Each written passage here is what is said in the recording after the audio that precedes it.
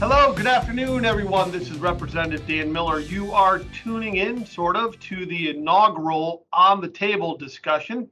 This is a podcast that I am glad to be putting together with some of my staff who do a great job for me. And most of the staff, I think, will be from the Harrisburg office, who will be helping to be sure that we get a full discussion on what we're going to be talking about. And we will have a couple of different types of on the table formats for you.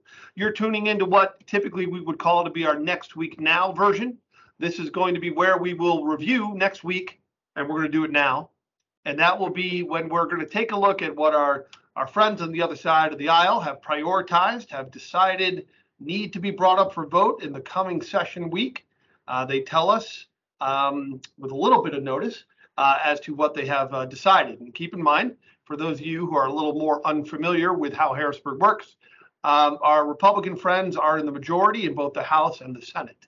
So that means that they are given the freedom to decide what bills get called up both in committee and on the floor of the House.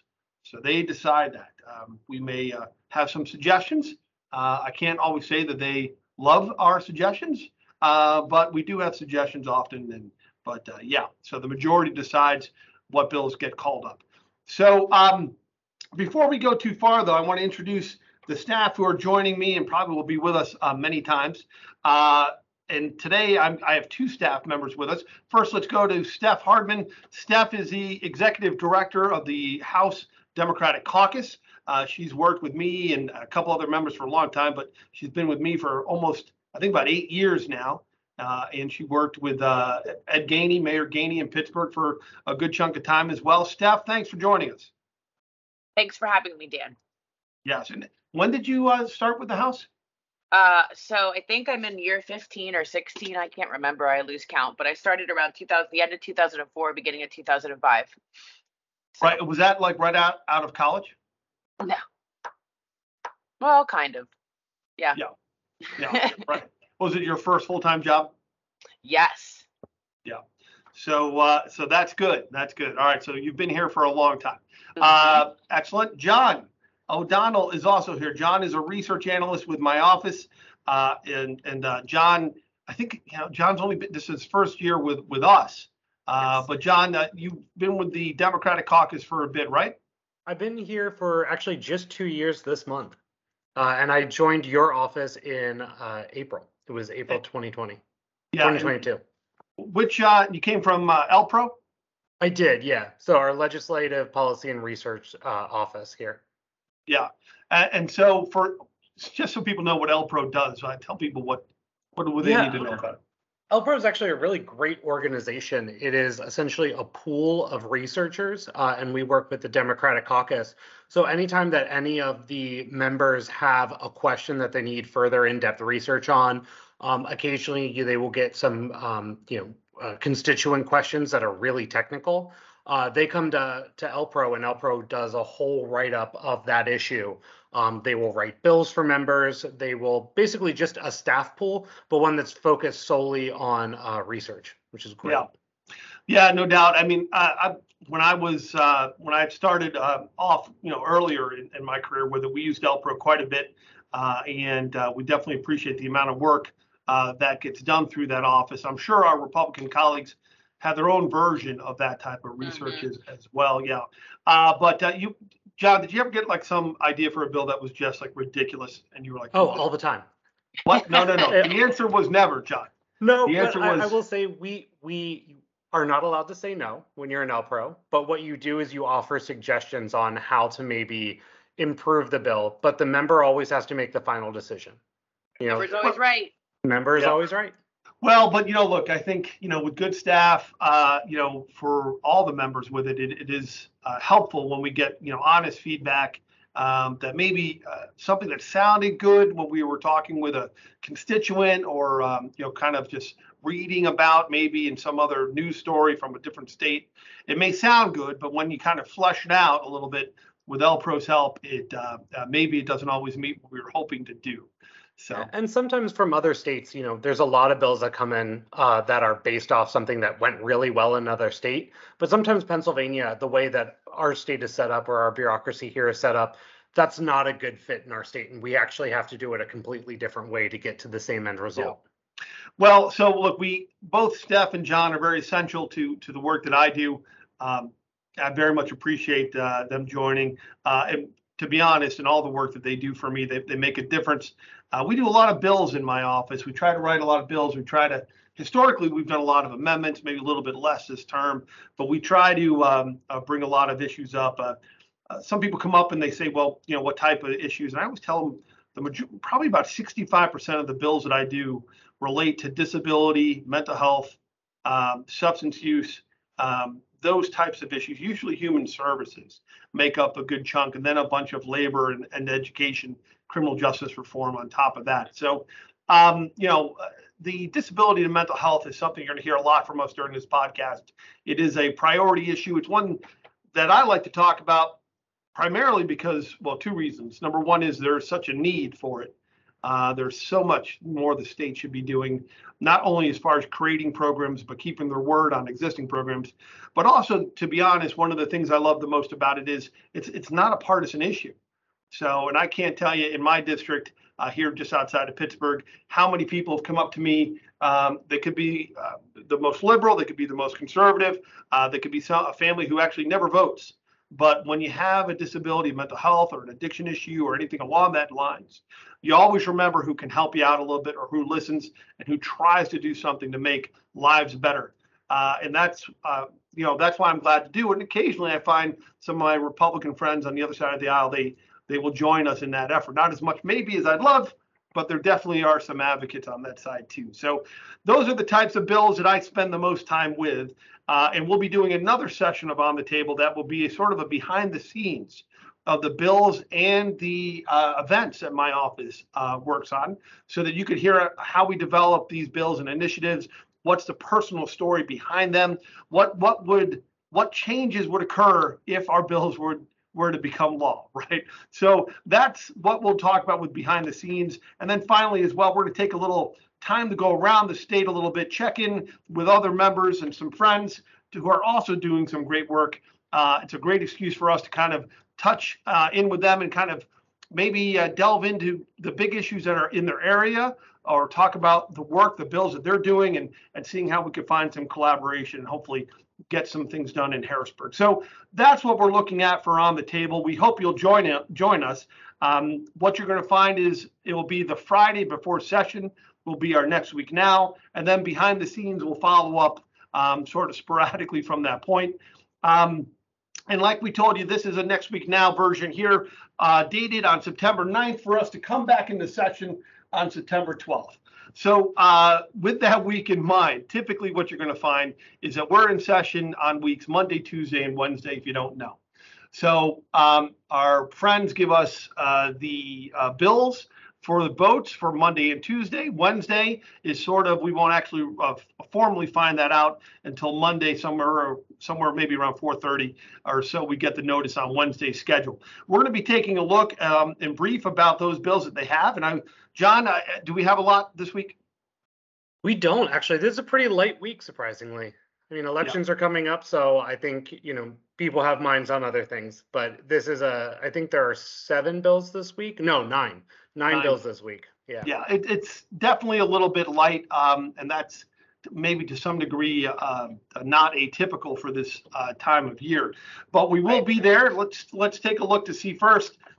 We'd like to take a look and by the numbers, sort of what we're seeing. And John mentioned we do have 9 bills. I always try to take a look too to see. People ask me how many bills are Democratic, how many bills are Republican in nature. Keep in mind, just because you have a sponsor who's a D or an R, it doesn't mean there isn't bipartisan support for those bills. However, it does generally give a little bit of inkling as to how many of those bills will get called up overall in the House schedule. So, for example, we do have 9 bills that are scheduled for this coming Monday and Tuesday for votes. Out of those bills, 8 of the bills are Republican in sponsorship, but we do have one that's a Democrat. So we'll take a pause onto that one as well and take a look. These bills all come from committee. They start off in committee and then get to the House floor. And out of that right now, 3 of the 9 bills were party line votes in the House. Those are always interesting for people to note as well, because if you see that they're party line in the House, in the committees, that often means that they're going to be party line up on the floor, and there could be some differences and issues that people have based on the design of those bills. So we'll be taking a look for that too. And then we'll also note to where these bills are coming from. There are 24 committees that are in the House, each with a topic and a jurisdiction that is very specific for their cause. If it's an education code bill, you're going to education. If it's a judiciary bill, if it's a crimes code bill, you're going to judiciary. So here we have 7 committees that are making up the 9 bills that we have. Health, labor, education, liquor, judiciary, consumer. Those are all types of the committees that we're going to be hearing from this week. So let's start off and take a look at our first set of bills. John, what are we looking at? So the first bill is House Bill 2290. Now, this is the Democratic bill. This is from Mary Isaacson. She is a Democrat representing parts of Philadelphia. And so the bill is on catalytic converters, which, as you may know, there's been a lot of talk in the media about this. There's been a huge surge in the theft of catalytic converters pretty much since the pandemic. So there was a little bit of an increase before then, but it has skyrocketed since the pandemic. Actually, because I saw that this was on the agenda, I did some research on this real quick before our podcast, and it was 3,000 insurance claims nationally for a theft of a catalytic converter in 2019. It is now 50,000 in 2021. So there has just been an absolute explosion in this. So her bill is running on third, so it's already gone once. They've already done the amendatory phase, which is the second consideration. So it's running on third consideration, which is final passage on Monday. And specifically, it is a really tightly wound bill. It's a really tightly amendatory bill, and it just adds catalytic converters into a penalty that already exists, and that penalty is on other types of scrap metal. Let's take a look with it here, and first off, we got to give a shout out to Representative Isaacson to what we kind of referenced earlier. Is it is not that common for Democratic sponsored bills to kind of get called up.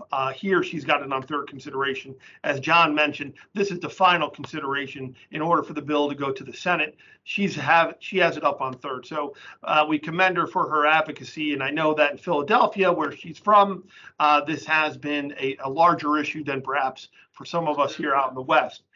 So we got to give the rep some points for all that work that comes up for it.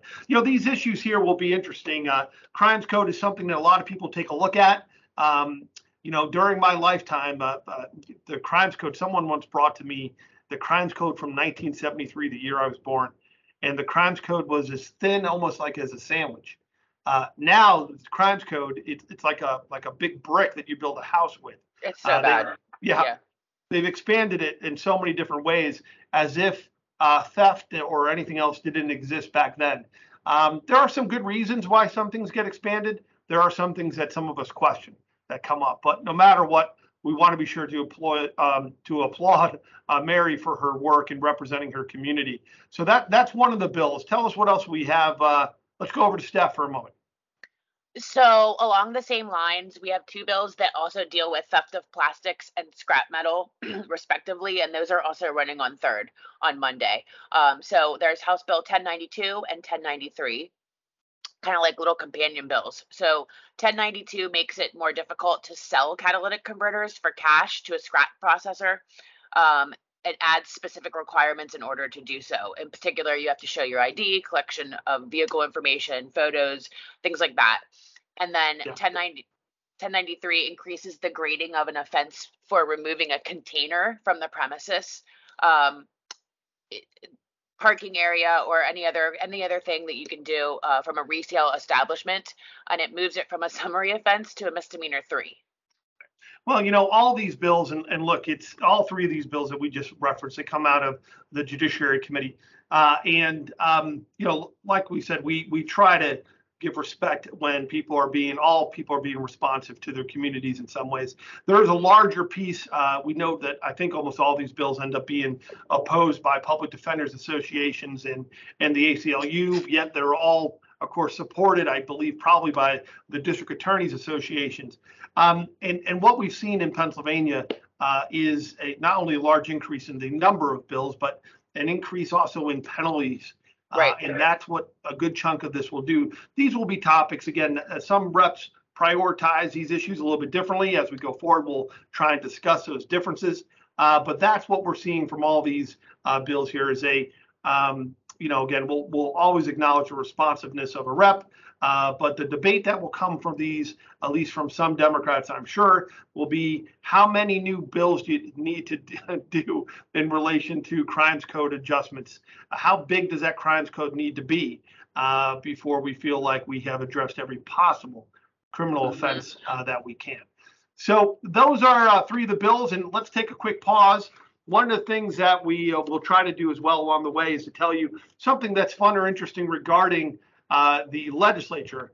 This is where we'll pause here because I think John, from what I understand, John puts together a fun fact for us to consider, which is going to be great, John. We're going to look forward to these here. So John has a fun fact. Now, John, I do, but fun, it's not a legislation, but it is fun. Right. It is fun this time. All right, go ahead. Let me hear. So the fun fact is that in 1943, for one season, the Philadelphia Eagles and the Pittsburgh Steelers merged to form the Steagles. And so that was because so many players had been drafted and were fighting over in World War II. So for one season, 1943, we actually had one professional football team in Pennsylvania, the Steagles. And while we've never had a Pennsylvania Super Bowl, which would be where, the Phillies in the NFC and the Steelers in the AFC end up, in the Super Bowl together, we've never had that. But we did have one season, 1943, where they were one team. So, John, what did the mascot look like? So, That is an excellent question. Was it Stealing McBean with wings? I mean, what do you think it was? I'm guessing it must have been some sort of bird, but I'm not sure how they would have mixed that together. An eagle with a Steelers cap. Yeah, that would be interesting. Yeah, no, black, yellow, green, white, a bunch of colors all together. Yeah, all right. Well, that sounds like a mess, but all right. So thank you, John. That is something I did not know, and that was relatively fun, which is that's interesting. Not bad for a fun fact. Okay, so let's take a look here now as well. We're going to take a look, like we told you, we're going to run through some of the committees that also go on during the week. We told you there are 24 different committees. Again, our friends on the other side decide which committees have action in them. Some committees kind of function a little more nonpartisan or bipartisan in nature. Others, to be honest, they do not at all. So we'll see how we do. Each one of these committees are chaired by the majority, and then the minority has representation as well. I think almost all of them are 15-10 in nature. You need to get that, of course, that majority threshold for the bill to pass. Committees can also do hearings, something that I would love to see more of, but they can do hearings on bills besides from just voting on bills. So we'll take a look. So Steph, what committees are in action this week? Okay, so we'll have 7 committees that will meet this week to vote on bills. So those are voting committee meetings. So we have state government, professional licensure, which is one of those committees you talked about. A lot of times they do good work that's nonpartisan, insurance, urban affairs, commerce, judiciary, and human services. And then we have a bunch of committee hearings on Wednesday. In fact, I think that whole day, except for one committee, is mostly just hearings. So environmental resources will meet to talk about hydrogen as a potential energy source. Children and youth will meet to talk about child and adolescent facility trends and community responses, so good things. And then state government will talk about election administration considerations in advance of the 2022 general election. So that might be a little something to go see and watch and pay attention to. Yeah. Well, look, like we said, there are bills that there are committees that function a little bit differently. There are also committees that get a little more action typically than others. Judiciary being one, education could be one, and state government. Yeah, state government as well. So, do we have any information on the bills from state government this week? Yeah, I got this. Unfortunately, this is one of those controversial committees, and I guess particularly in light of all of the controversy surrounding the 2020 election, all of the bills that are currently going to be heard in the state government committee are all election related. So one of them is on cargo securement for the actual ballots, which is House Bill 34. One is, doing all sort of things on an election roll, moving people off election roll, particularly if they are deceased.